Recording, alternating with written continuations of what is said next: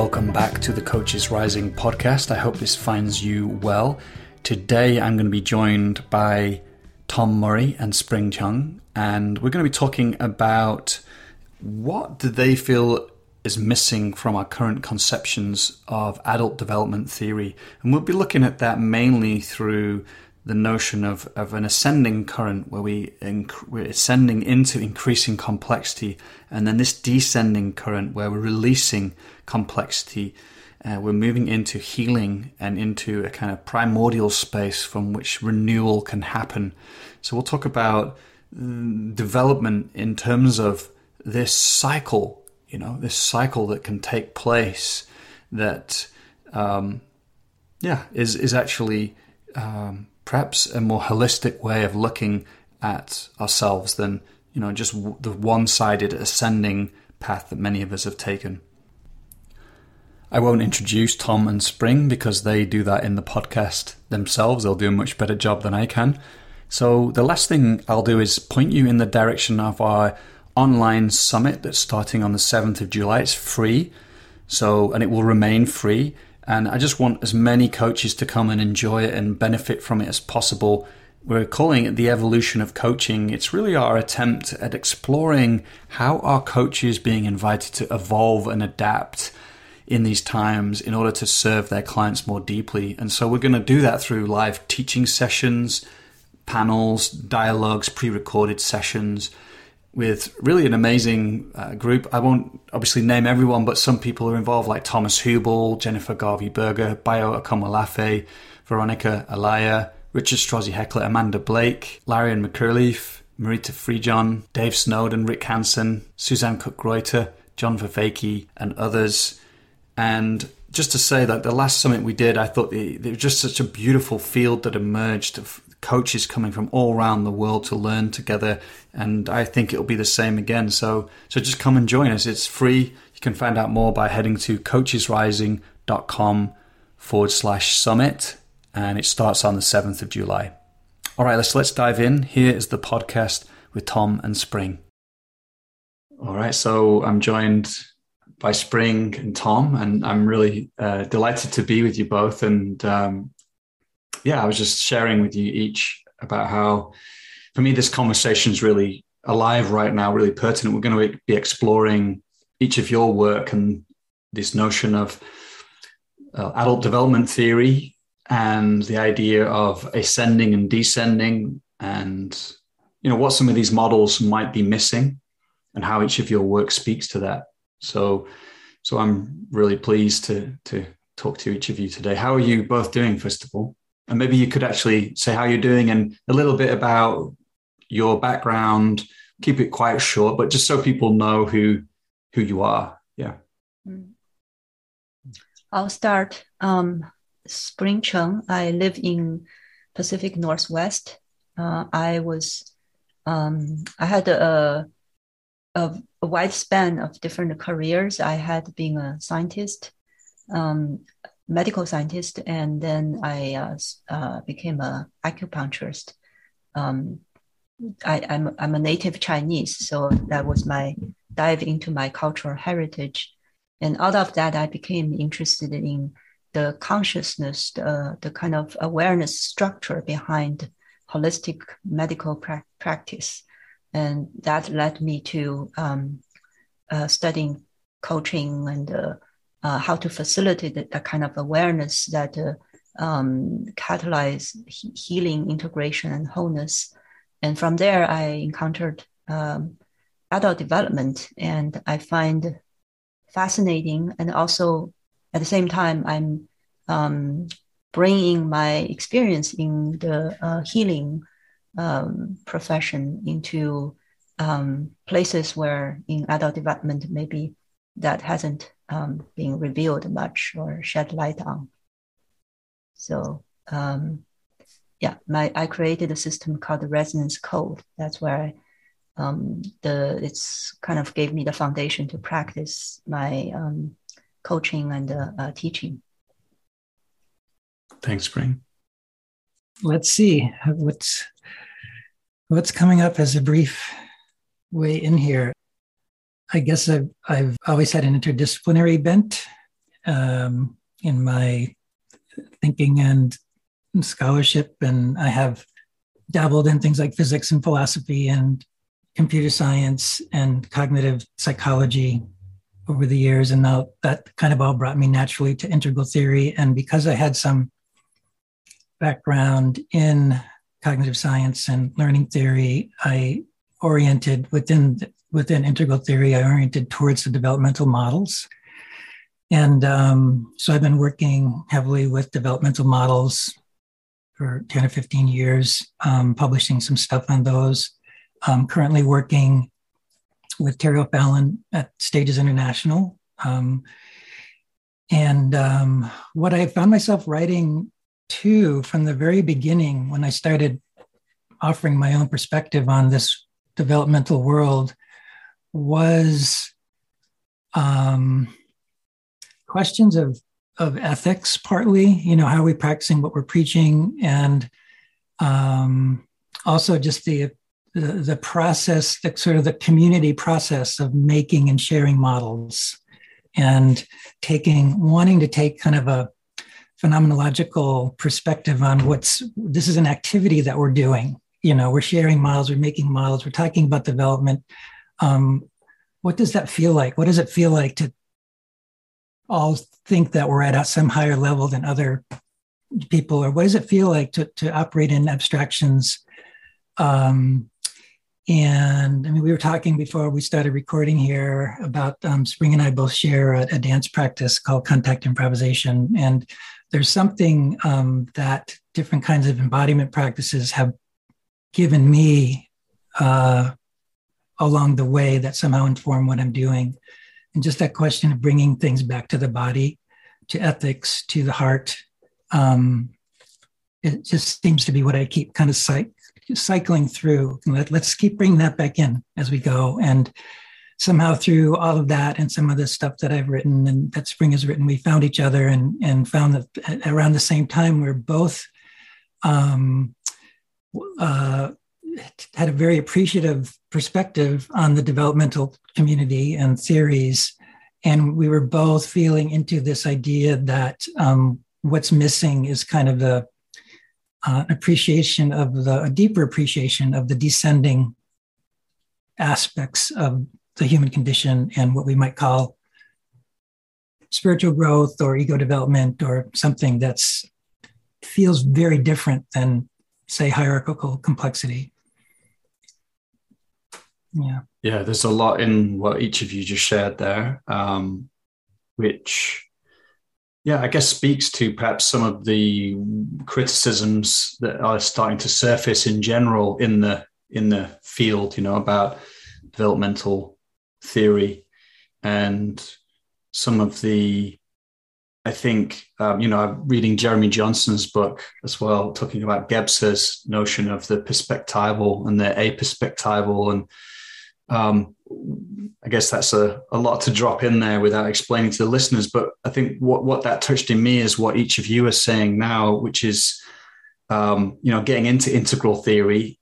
There was something very compelling about it and really beautiful. And at the same time, feeling in my own journey at some point, it was just like getting increasingly abstract and intellectualized in some sense. And there was something missing, something really important missing, which I think you're both speaking into now. And so maybe that is the question I come to. You met Spring, you've mentioned healing, and Tom, you've alluded to, descending and the body and the heart.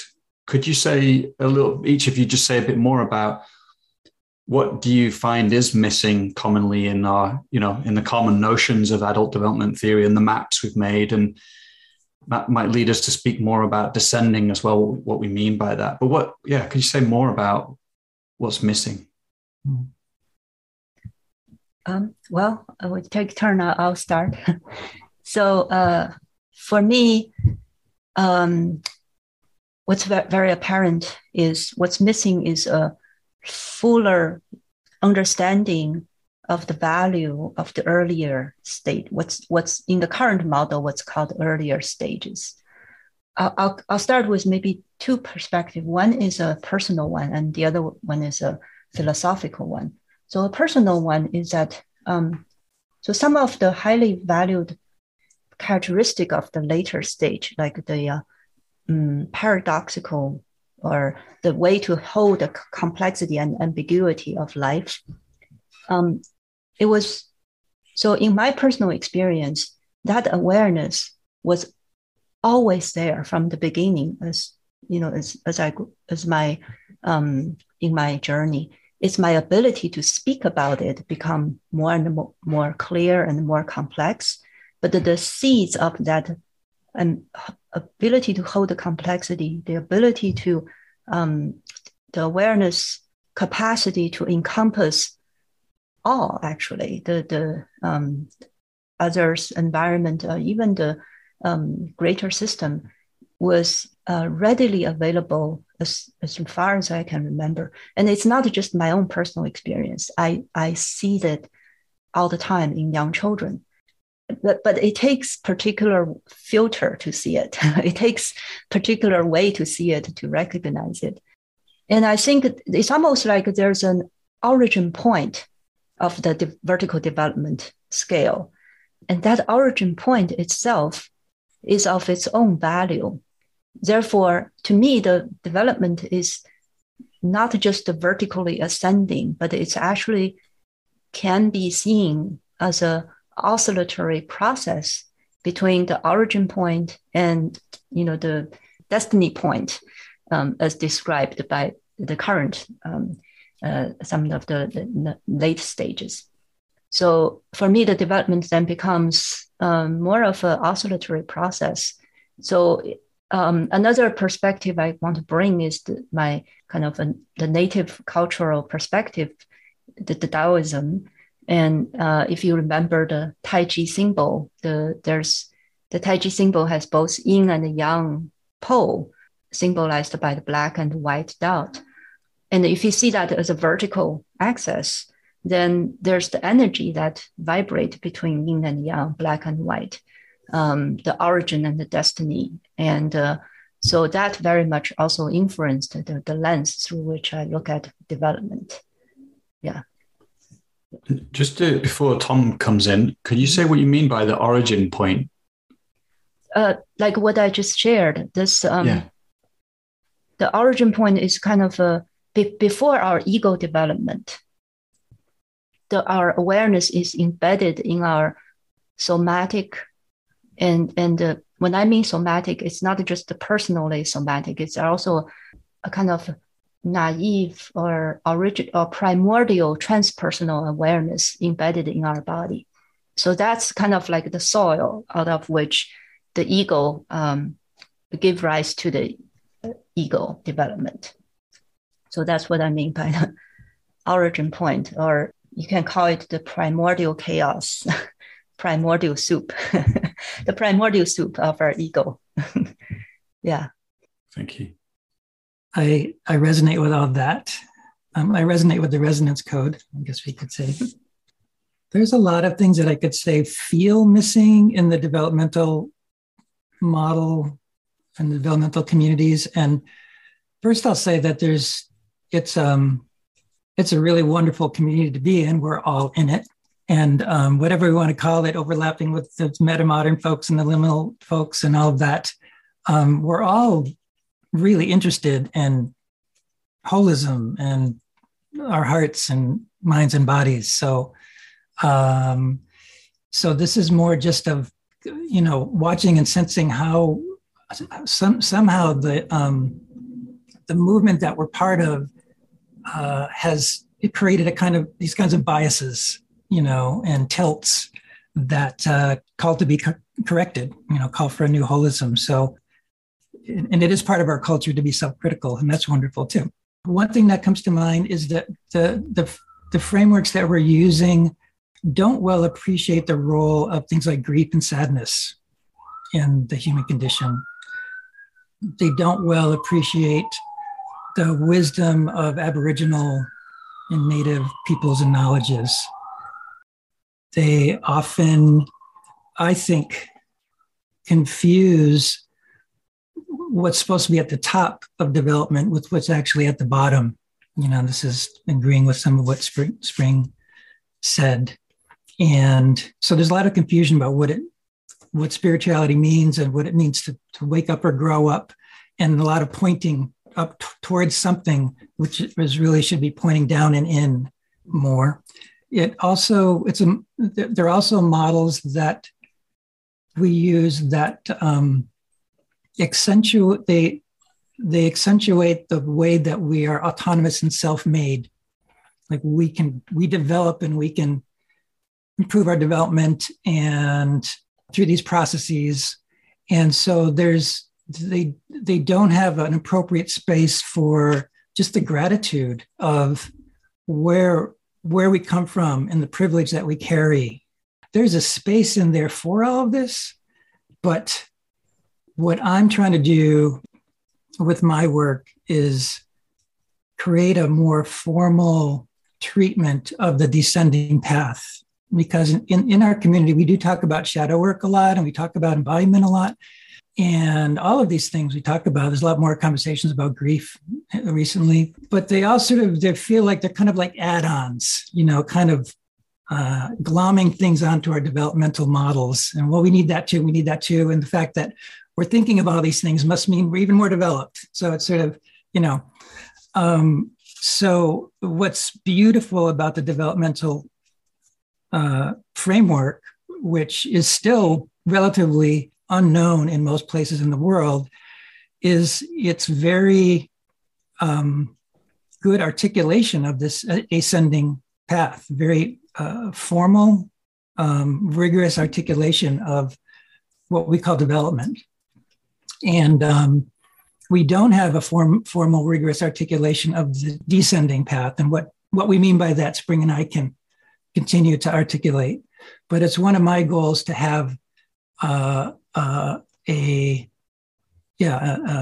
framework that's as formal or as, we just say, articulate, and kind of boils it down to some basic principles in terms of what that is, so that we can start to marry the ascending and descending paths and talk about the relationships between them in a clearer way, with less confusion and less just kind of eclecticism.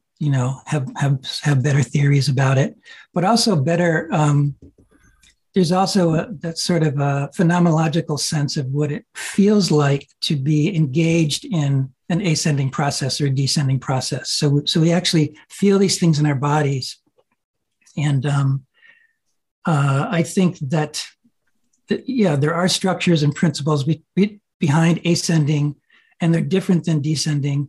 And that therefore the sort of diagnostic wisdom that we develop, and also the practices that we might bring into play would be different. So it's important to differentiate, in this context.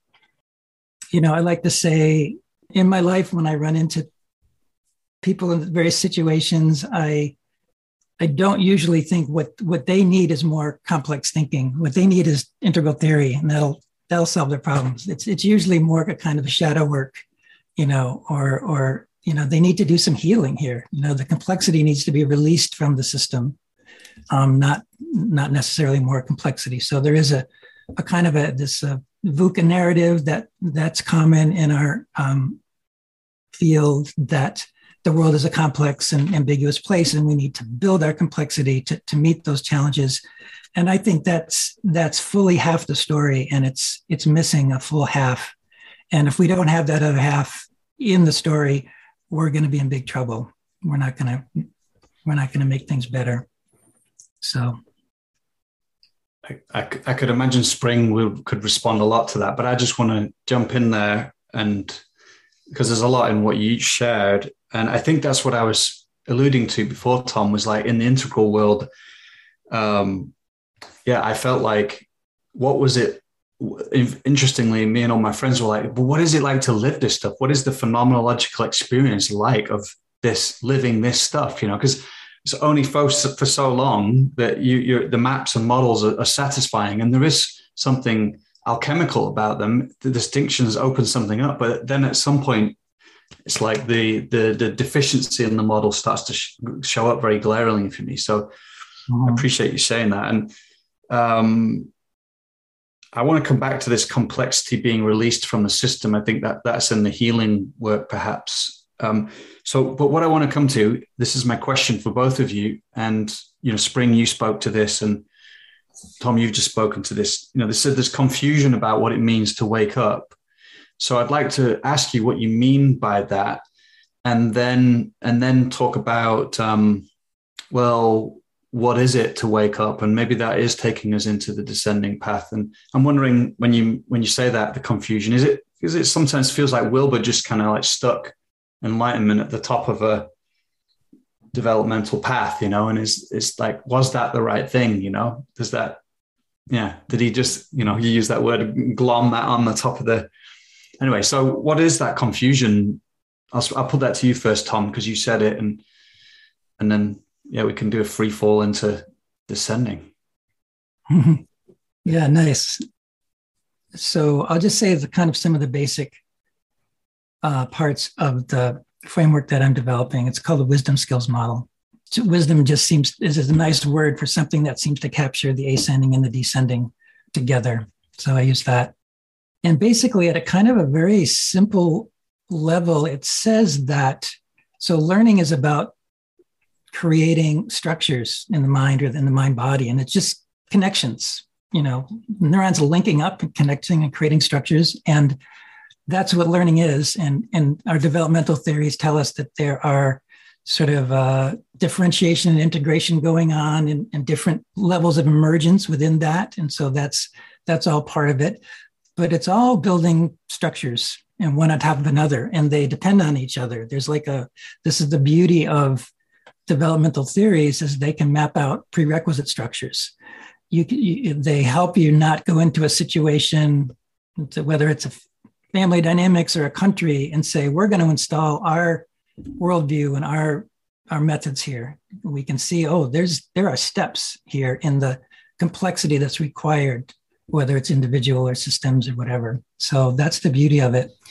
What I'm proposing is that every time you build a structure in the mind or the mind body, you occlude or hide something.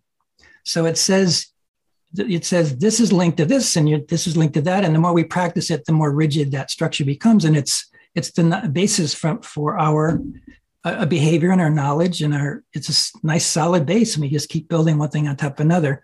But every time we make those structures, it hides something. It filters what's below.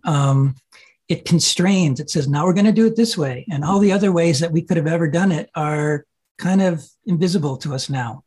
And so, and it also, the creation of a structure involves differentiation and integration. And both of those involve kinds of splitting. So differentiating clearly is a kind of splitting.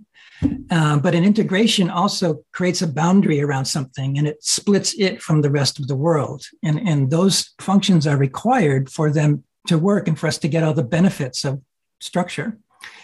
But eventually, every structure, we might run into the limits of that structure eventually. And you don't recognize it when you're building a structure. You don't recognize it until much later, when it's like, this old way of thinking about myself doesn't work anymore. And so development of wisdom or spirituality should be a continuous process of looping back and cleaning up and revisiting and loosening these structures and releasing complexity. It's a term I get from Bonnie Roy, who uses it a lot to talk about groups and organizations and kind of bureaucratic complexity that builds up. And Dave Snowden also speaks to this kind of thing.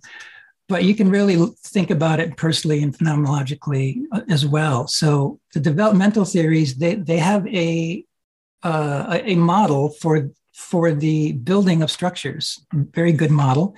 And I'm working on, trying to create a good model of the releasing of structures. And that is it's not part of all cognitive development, but it's a necessary part of ego development, which is what, Terry and Suzanne and Bill Torber are talking about. It's also what Keegan is talking about. They're really talking about whatever you want to call it. It's also usually what we're talking about. We talk about wisdom or spiritual development. It's part of the process of growing yourself and your concept of yourself in relationship to the world, that things that you bump into some ceilings and you have to go back and deconstruct. It's implicit in the process. Okay, now to answer your question, sorry it took this long, but I wanted to throw just kind of like some of the theoretical framework.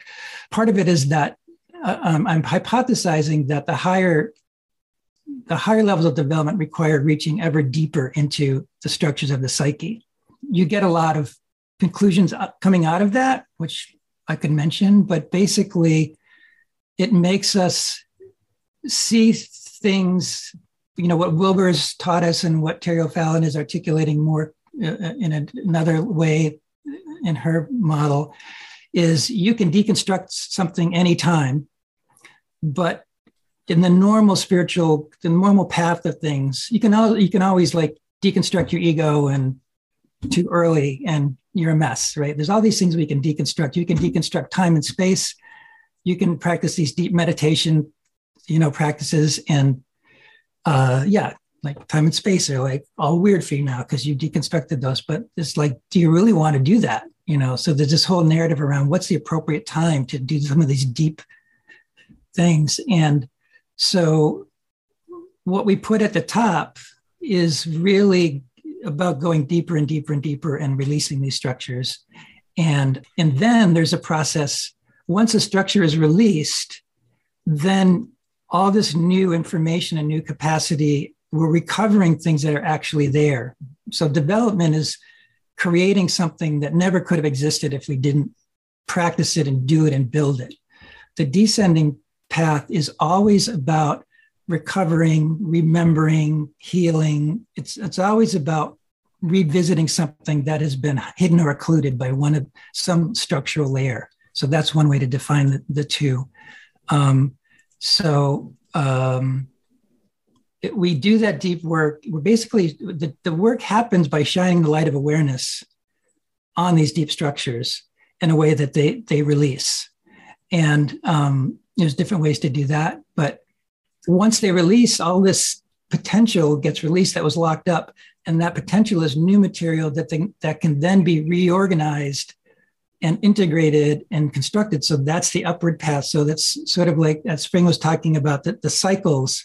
You go down and you release structure and you release material, and then you integrate it and build something new.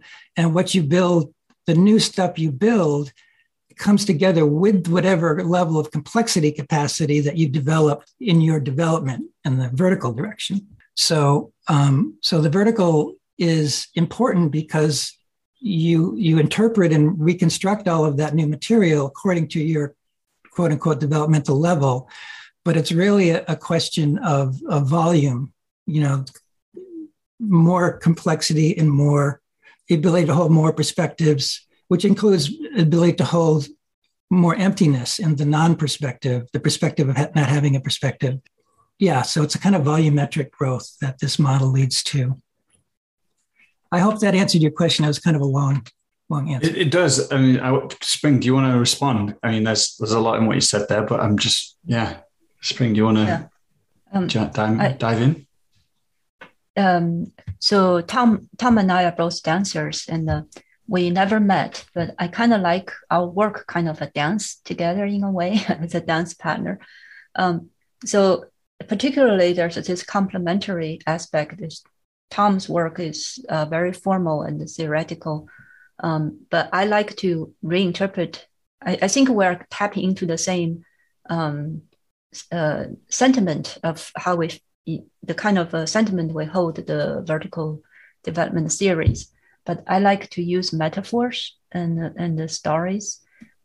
So I see that the releasing of the structure, well, I see the development is more of a seasonal thing. It's like we go through different seasons.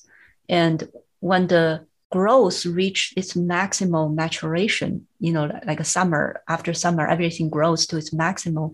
When fall comes, when autumn comes, things start to shed. Start to release, trees release its leaves and the fruits drop down. And these are absolutely necessary to replenish the earth.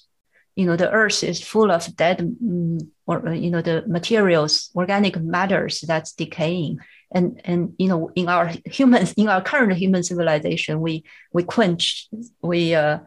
thinking about decay, but actually decay is life, is regenerating life.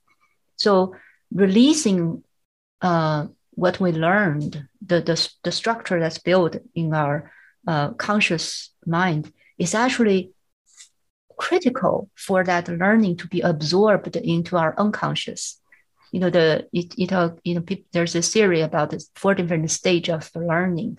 Like if you learn, say, play a musical instrument, first you have to realize you don't know how to play, and then you start to learn how to play the note. But when you really play, is you forget about technique and let your body to express through what's already there, express through the musical instrument. You're not thinking anymore, so you tap deeper into your resource, and your structure, your learning has become part of the unconscious structure, and you just it becomes a natural thing. So the last stage of learning is actually unconscious knowing, unconscious knowledge. So we have to give back that all the structures, all the knowledge, all the know-how back into not knowing, so that we can unconsciously carry out. We do a lot of things. Our life is carried out by unconscious executions. When you drive, when you ride a bicycle, when you swim, a lot of it is actually unconscious executions. So I think the releasing of the structure, the going back to the unknown, to replenish the somatic embodied aspect of execution and knowledge, these are all part of the descending pathway, the shedding. And it's fascinating to me, really fascinating. And I guess the question comes up around how that process occurs. Is it something that we can consciously participate in and therefore smooth the process? And I think before, you both mentioned this oscillating kind of rhythm of ascending and descending, and knowing when, diagnosing, I think someone said the word diagnostics, knowing and what kinds of practices might be appropriate at certain moments. And so I want to ask about that. And inside of that, there's something I'm sat with, which is, Tom, you mentioned healing. So there's a healing element of working with these deep structures. And then there was also this talk of deconstructing, and are they because they feel distinct to me, or they feel, at least, because I've done both of those, and I could see how they could both take you to this origin, and yet they have definitely distinct feel. So are they, do you mean them in distinct ways, and is there therefore an appropriate time to apply one or the other? And I've had direct experience of that, by the way, doing emptiness of time, emptiness of space meditations, and those are potent. And you're right, if you do, they're beautiful. But if there's unworked through material that surfaces through that, or it's not perhaps the appropriate time in your life for those practices, then it can be very destabilizing. So my question, there's a bunch of questions inside of that. Is this healing and deconstructing part of the descending? Are they different phases? How do we participate in that whole process? I could start there. And I think Spring is much more involved in working with people in terms of processes. I do a little bit of that, but what I like to do is just point to this whole emerging field of trauma theory. And we don't need to reinvent any of that in our community. There's a vast field of different practitioners, somatic experiencing and soul work, and there's lots going on that's about the descending path. And so it's I'm trying to create kind of the some theoretical foundation so that we can link developmental theory to trauma theory. And so trauma theory can benefit more from adult developmental theory. They're already sort of pretty well informed by childhood developmental, the early phases, the Freudian phases and all that, but not so much by adult developmental theory. And so each field can inform each other.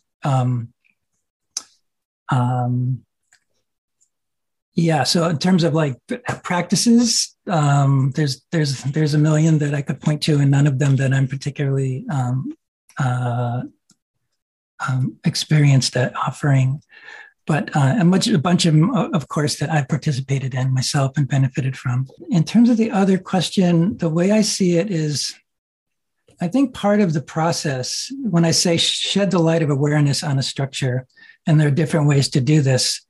There are psychotherapeutic methods and contemplative methods, and even you can kind of open things up with drugs and so forth. But it's what I believe. I'm kind of digging around in the literature to find more references to support this as I write about it.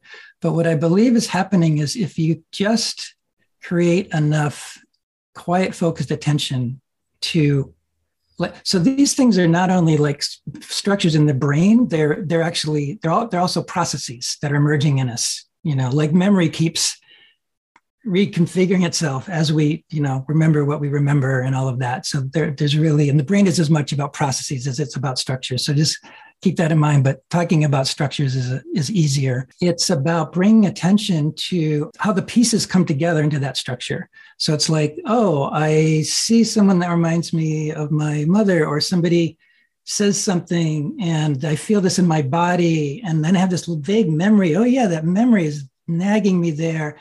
And I see how these come together and produce that experience that I both hate having and am never aware of having. And there's something in the seeing, just seeing it.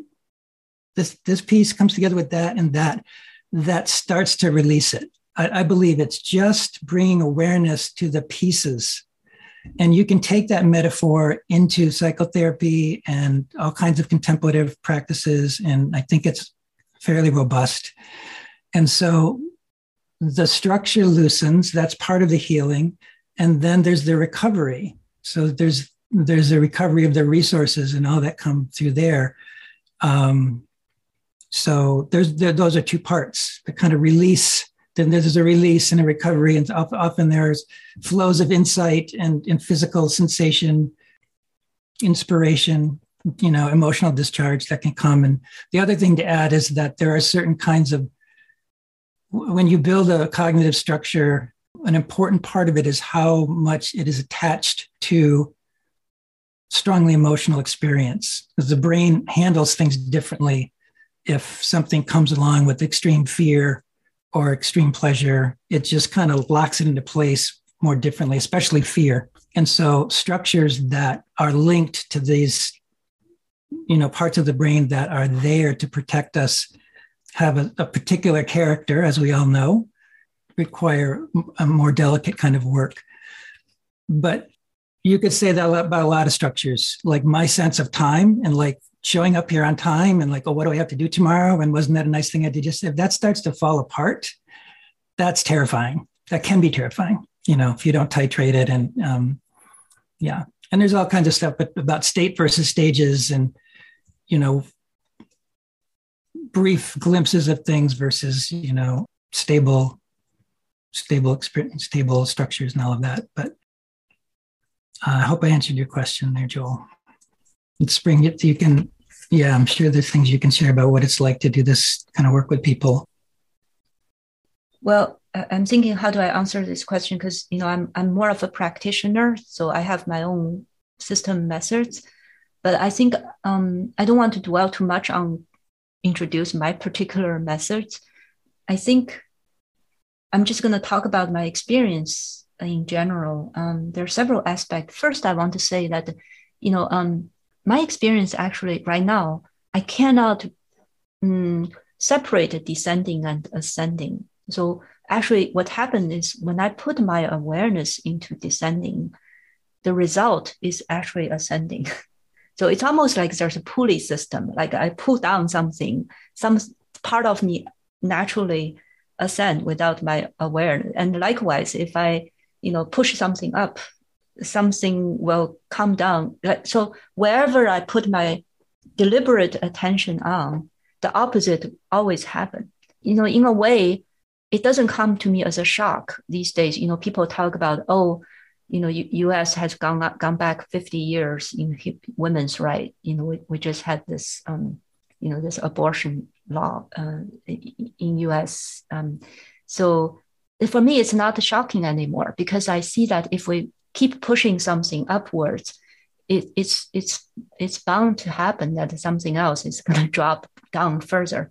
So I want to make that clear, that the descending and ascending, I like to talk them as an integral, as a integrate. They're always paired and complementary to each other. So the second thing I want to talk about is that Tom talk about these pretty extreme emotional state. So I think our emotions and feelings are more kind of more concentrated in the earlier part of, or for a lot of us, before we started to develop a mature cognitive capacity. Our awareness is embedded in this like primordial ocean of feelings and awareness and somatic sensations. That's where I deliberately take myself and others to dive down again and again, is into that ocean of emotions, what I call it. But what I want to say is that that's where the ascending comes back. When we dive down in a particular skillful way, it's almost like we dive deeper into the ocean, and you find some resource, some embedded resource that will just rocket you up into a very high state of awareness, project you out into a very high stage. So you don't get stuck down there. You actually started to circulate your awareness. I think, a lot of people are familiar with grief ritual. A skilled for grief ritual does that you deliberately go down into some very primordial, deeply held ancient memory, possibly even ancestral, inherited from your ancestors. And you retrieve something valuable, and then you bring it up to a closure, into a sense of release and emptiness, and kind of embrace union with a bigger system. So so there's this descending and ascending, there's this coupling. And if I want to lead with descending, I would actually go deliberately into the pain spot. And I think another thing I want to say here is that as I do more and more of the descending work, I find, like a lot of people, when I first started this work, I held a lot of prejudice against so-called those people at the early stage. And I find myself more and more releasing those prejudice and start to see the things in them that I couldn't see before. And I still have hard time to articulate what that is. It's more of a feeling and a sense right now that I couldn't put into words yet. But that intense reaction becomes much more milder. Some of the, particularly in our political realm, there's a lot of people called backslash and backward. I don't see them anymore. I see them, the kind of reactivity they triggered in me is become less and less, because I start to see a bigger picture when I put into the descending and ascending whole, as a whole. Yeah, I could add something to that. Is this a good time, Spring, or do you want to? Yeah. Yeah, I mean, partly our developmental theories already give us a way to appreciate what might be happening in people that are, quote unquote, less developed in their complexity, by just saying maybe they didn't have the opportunities or whatever, and also to say, what we say supposedly happens at strategist or integral level is that you appreciate the value for all of the structures that were built before. So we already do that, and we try to do that. But I would add something else to that comes from the Wisdom Skills Framework, which is because it's really trying to emphasize that shadow work is not just something off to the side that you go and clean up once in a while. Like that shadow occlusions are created with everything you learn, every developmental step. So there's more to do in the shadow work than in other places. And I think development tends to happen rather naturally. And it's the descending path that takes effort and focus, and once you do that, development happens more naturally. So there's just so, as moderns or as Westerners, I don't think this is just a problem with the West. There is so much that our cognitive structure has split us off from, our bodies, our nature, our sense of joy, even our sense of self-love, and all these things we could point to. People at so-called earlier levels, at least along this line that we like to prioritize, which is the cognitive, they haven't lost those things. And we have. So, if I, as a Western man, walk into like some circle of Native American grandmothers or something and say two words, or they just look at me and they know that this is a person that's missing a lot in their psyche and their soul. They have that wisdom. It's as clear as day. I don't see it. My friends don't see it. None of us see it. So there's something important. It's not just about, oh yeah, we can appreciate the lower levels. It's they actually see things that we don't see, because every structure occludes, and it's hard work to regain what was occluded. And we don't do that work in our culture. We don't. Most cultures actually don't. I don't know many cultures that really have rigorous. I mean, that's part of where we could be going in the future is more intentional and rigorous ways of doing that work. Certainly, the West is pretty bad at it. But yeah, I mean, they're actually seeing things, patterns, and information that we don't see, and they're trying to tell us, and we're not hearing. So they actually have a kind of intelligence that we have actually lost. It's not just that, oh, we understand that you don't have the same privilege or perspective that we do. It's deeper than that. Yeah. Which I think that really, it's interesting what you both say here, because maybe this is what you're both getting at, that actually, what do we need in the world? I'm thinking collectively right now, what do we need in the world right now? Because often we hear this term VUCA world that you've mentioned, and that we need more complex thinking. And I hear that, but actually it feels, if not more true, equally true, that these intelligences that you're describing here, certain kinds of pattern recognition, ways of perceiving that we've just lost, they're actually ways of being in community, ways of being in relationship that we've lost. They're actually more important right now. I don't know if the word is reclaim, maybe the word is reclaim, but that we get blinded to like this rational abstraction being the golden key, when actually, I question that. And whether we're being invited into, in general, like different modes of perceiving that come online when we do embrace this descending, where we can perceive from wholeness, like from like a deep immersion into phenomenological experience, visceral experience, rather than abstracting out and kind of looking at from a distance. That's a reflection that comes. There's others, but I think I'll just stop there and see how that one lands.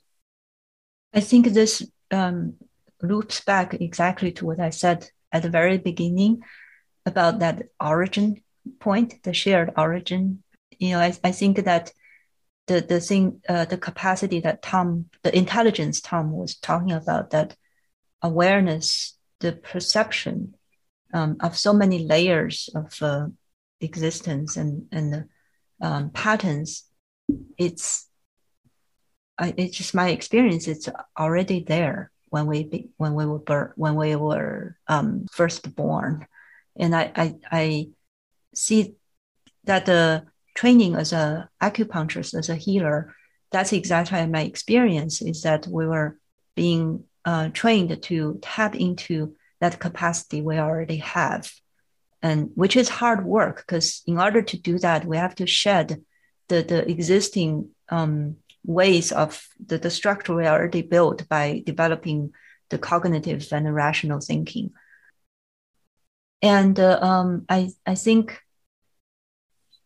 I'm always, so right now I'm working with, I'm actually primarily working with native people in China. And I'm always amazed that how much is actually already there. I mean, a lot of these people, they probably, if you put them through developmental stage typing, they won't score very high. But there's so much is there. It's not necessarily consciously aware, but collectively held together. There's a vast pool of intelligence that they deserve, and not deserve, but actually ask for a total respect and a delicate caring of that primordial intelligence. And that's not just I think that's in every one of us too. We just don't know how much our body, how much intelligence we already have in us. And some of the things we learned later in our life, our so-called skills, all the things we can put in our resume, actually can be a hindrance in us accessing that deeper pool of wisdom. Yeah. Of course, this is kind of a critique of complexity, a critique of sophistication, and it's not all it's set up to be. But it is important, I think it's half the picture. It's just, we need to sort of get back to emphasizing the other half. And that's why kind of overemphasizing the other half. But complexity ties certain kinds of knots. It says, well, you need to do this. And so you need to do this. And you can even think of it in terms of like a bureaucracy or rule system. You've got a bunch of rules, and then there are people that don't follow them. So you need a new rule for those people. And then you need a meta rule to organize the rules. And, so complexity just builds like that naturally. And it takes this isn't always true, but it takes a certain level of complexity to understand and see the knot. You have to be more complex than the knot to see it and strategize how to untie it. So complexity is important. We've gotten ourselves into a lot of difficult knots in our cultures and in our Western psyches. So we need some people to be trying to help us untangle those knots. But once we figure out how to untangle a certain knot, we don't need that. It's almost like that complexity. Then you can release it. And also, it's not like everyone needs to figure out the structure of the knot and how to untie it. Once somebody does that, they can just give us some practices or help us, the most important things are the most foundational, that we care for and support and love each other, that we have, self-love and a sense of integrity in ourselves. Those are always going to be the basis for anything else that happens. And a deep analysis of the knots will also tell you that, that in order to withstand the discomfort of deconstructing something, you have to be in an environment where you feel supported and safe. And for that, you need people that have well-developed descending paths that can hold, just holding. There's something about taking multiple perspectives that's, as Spring was saying, that children can do. It's just about loving everything and not having as many splits and structures built into your psyche that separate you from things. And then there's another form, there are other forms of it that are more cognitive that are important in our world. We have to be able to take multiple perspectives, like whole cultures, are perspectives, and to be able to like, how is that true? They believe that, and also we're in a world where it's not only important like what happens physically and concretely, the future of the world depends on the flow of ideas, and the evolution of systems. So, if there are some people thinking about how ideas happen and flow, that's not something that happens until fourth person perspective and later. Yeah, if you're just living in one culture and you're just doing your spiritual work or your community work, you're not going to be thinking about the flow of ideas and concepts. And that was not really touched very much until the postmodern deconstructive movement, although people like Nagarjuna, who I'm not going to pronounce correctly, Nagarjuna, from the Buddhist tradition, did some early work in the deconstructive. But just to say, there is a place for that complexity, to understand those knots and help people untie them. I'd love to, for the last time we have together, for people interested in descending, orienting to that. I know you've already said, like, we've spoken a lot about it, and we said there's a lot of different approaches to descending out there. Different modes of therapy and embodied work, somatic work. But I'm just curious, perhaps actually the question is, how do you each orient towards descending in your own experience? Like you've already said that, Spring, you said, like, if I turn to descending, then the ascending comes online. And I'm just curious, like, you said turning to pain as well, turning to the unknown, to the body. I'm just wondering, like, what that's like for each of you.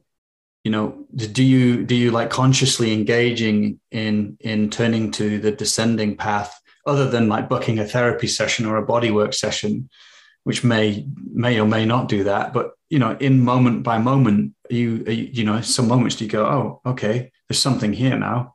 There's a call into descending here right now. I'm gonna engage that. I'm gonna participate in that. So that's what I'm curious about. I can start. So in my work, I pretty much divide my attention in deliberately ascending or deliberate descending. For example, in my teaching resonance code, half of my curriculum is about how to embody this framework. So I created a dance practice to embody the conceptual framework and how to link them together.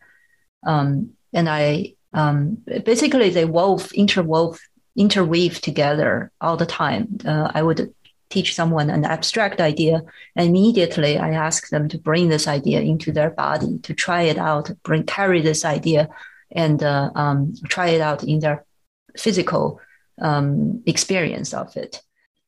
And just to ask about, and would you say, like, as now you've absorbed this idea, see how it moves you. You just let your body be moved by this idea, and yes, it will unfold inside your felt experience. Is that correct? Yeah. So as we build these, ideas that are abstract, subtle construct, you put them. I ask people to put them into their body, and then they carry this idea in their daily life. Really, it's a very practical thing. As people walk and cook dinner or talk with someone, they can start to see how this idea is actually embedded in what's actually there. So what the idea does is illuminate. It doesn't it's not like I'm asking them to move in a particular way, but just to give them a little tiny light so that I can illuminate something deeper, illuminate something subtler in what's already happening, what's already happened. Yeah. Amazing. So, I cut you off as well. So I think you were going to say a bit more about your own. Yeah. Anyway. Yeah. So that is my practice. That is also my own practice I share with other people. And another thing that I'm doing is, which I'm going to be a little bold here. Resonance code is a reinvention of this, what's called a divinatory system. The Book of Change, I Ching, which is actually a divination system. What divination system does, which is very interesting, is that it doesn't see the time as a linear thing. So what I mean is, in my own practice, over a period of time of a self-development, I would cast a divination. What that means is I use a random process to capture the energetic signature of what I have been or what I'm going to go through.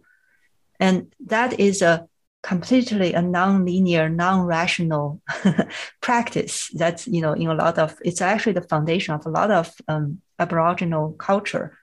And what it does is, it's really, when you see descending and ascending as a whole, then time is no longer linear. That Tom talked about, the timing is a structure thing.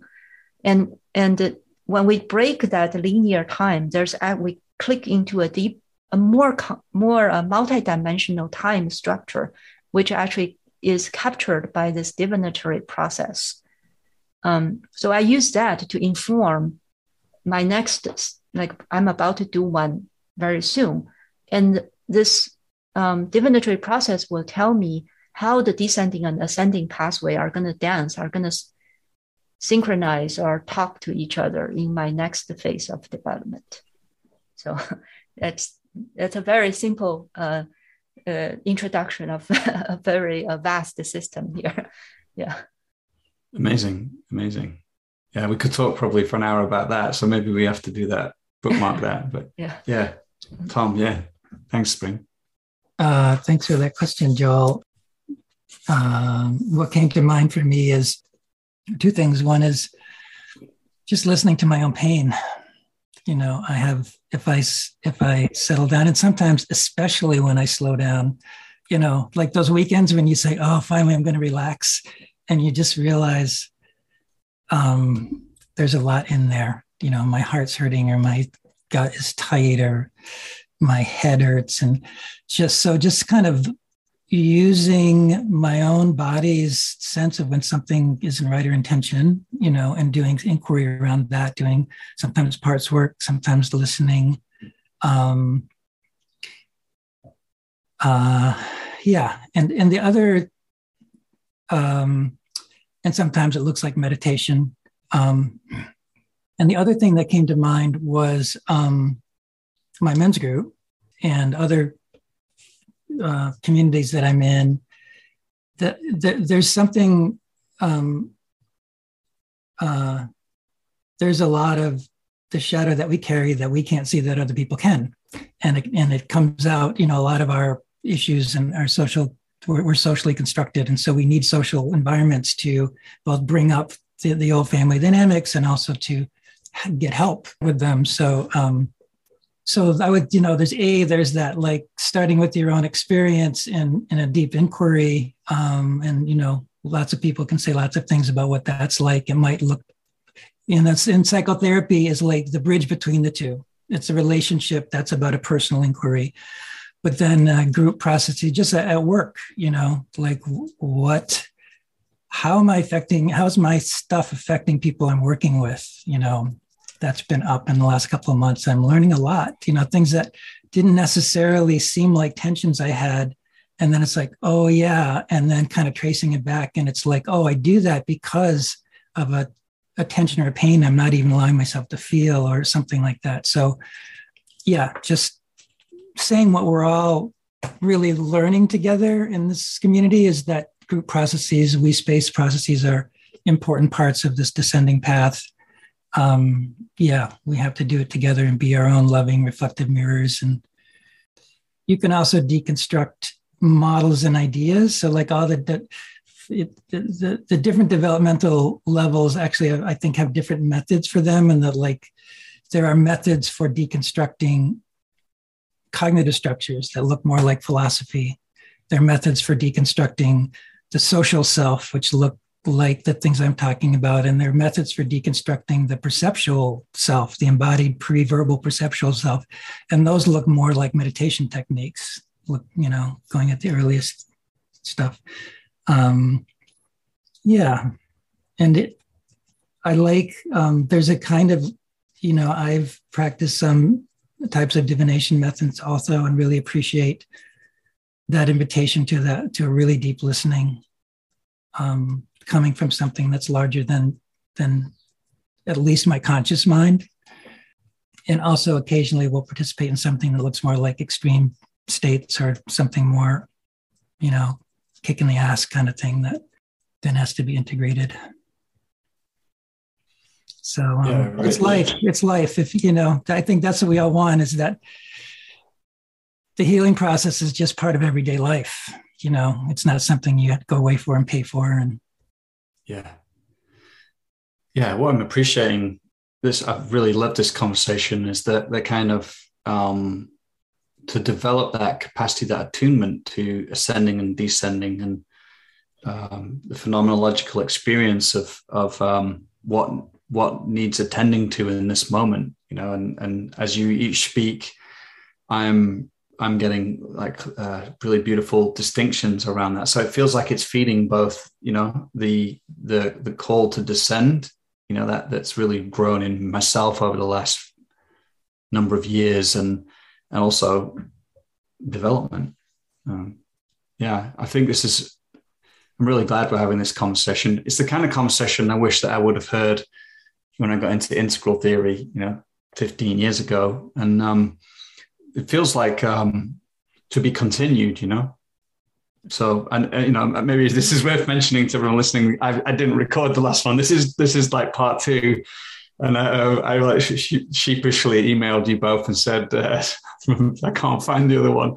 And this is really exquisite. And I guess I'm trying to say, like, there's something living inside this conversation for me, which is expressing something that we're talking. It's a representation of what we're talking about. And where can we find out more about each of your work as well? Because I'm sure people listening will want to know that. We'll link to your work as well in our in the podcast page as well. But where can we find out more about your work?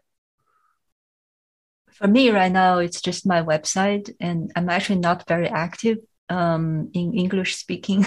I wish I can, there's a double copies of me, but my time is primarily taken by Chinese, my Chinese community. And I do local work in Bellingham, Washington. So if you come over this way, I can meet you here. If you go to tommurray.us, you get a page that links you out to various projects of mine. One of them just points to my papers. So you can read stuff there about what I'm thinking about. And I'm spending a lot of time working with Terry O'Fallon at Stages International these days. And so there's a bunch of interesting stuff going on over there. Thanks to both of you. Thank you. Yeah. Thank you, Joel. Just a heads up again, if you're not on our mailing list and you want to stay in the loop about other things we create, then head to coachesrising.com, put your name in the sign-up box there. You'll also find some of our other offerings, our online trainings for coaches there. And just want to end by wishing you well, and I'll see you again next time.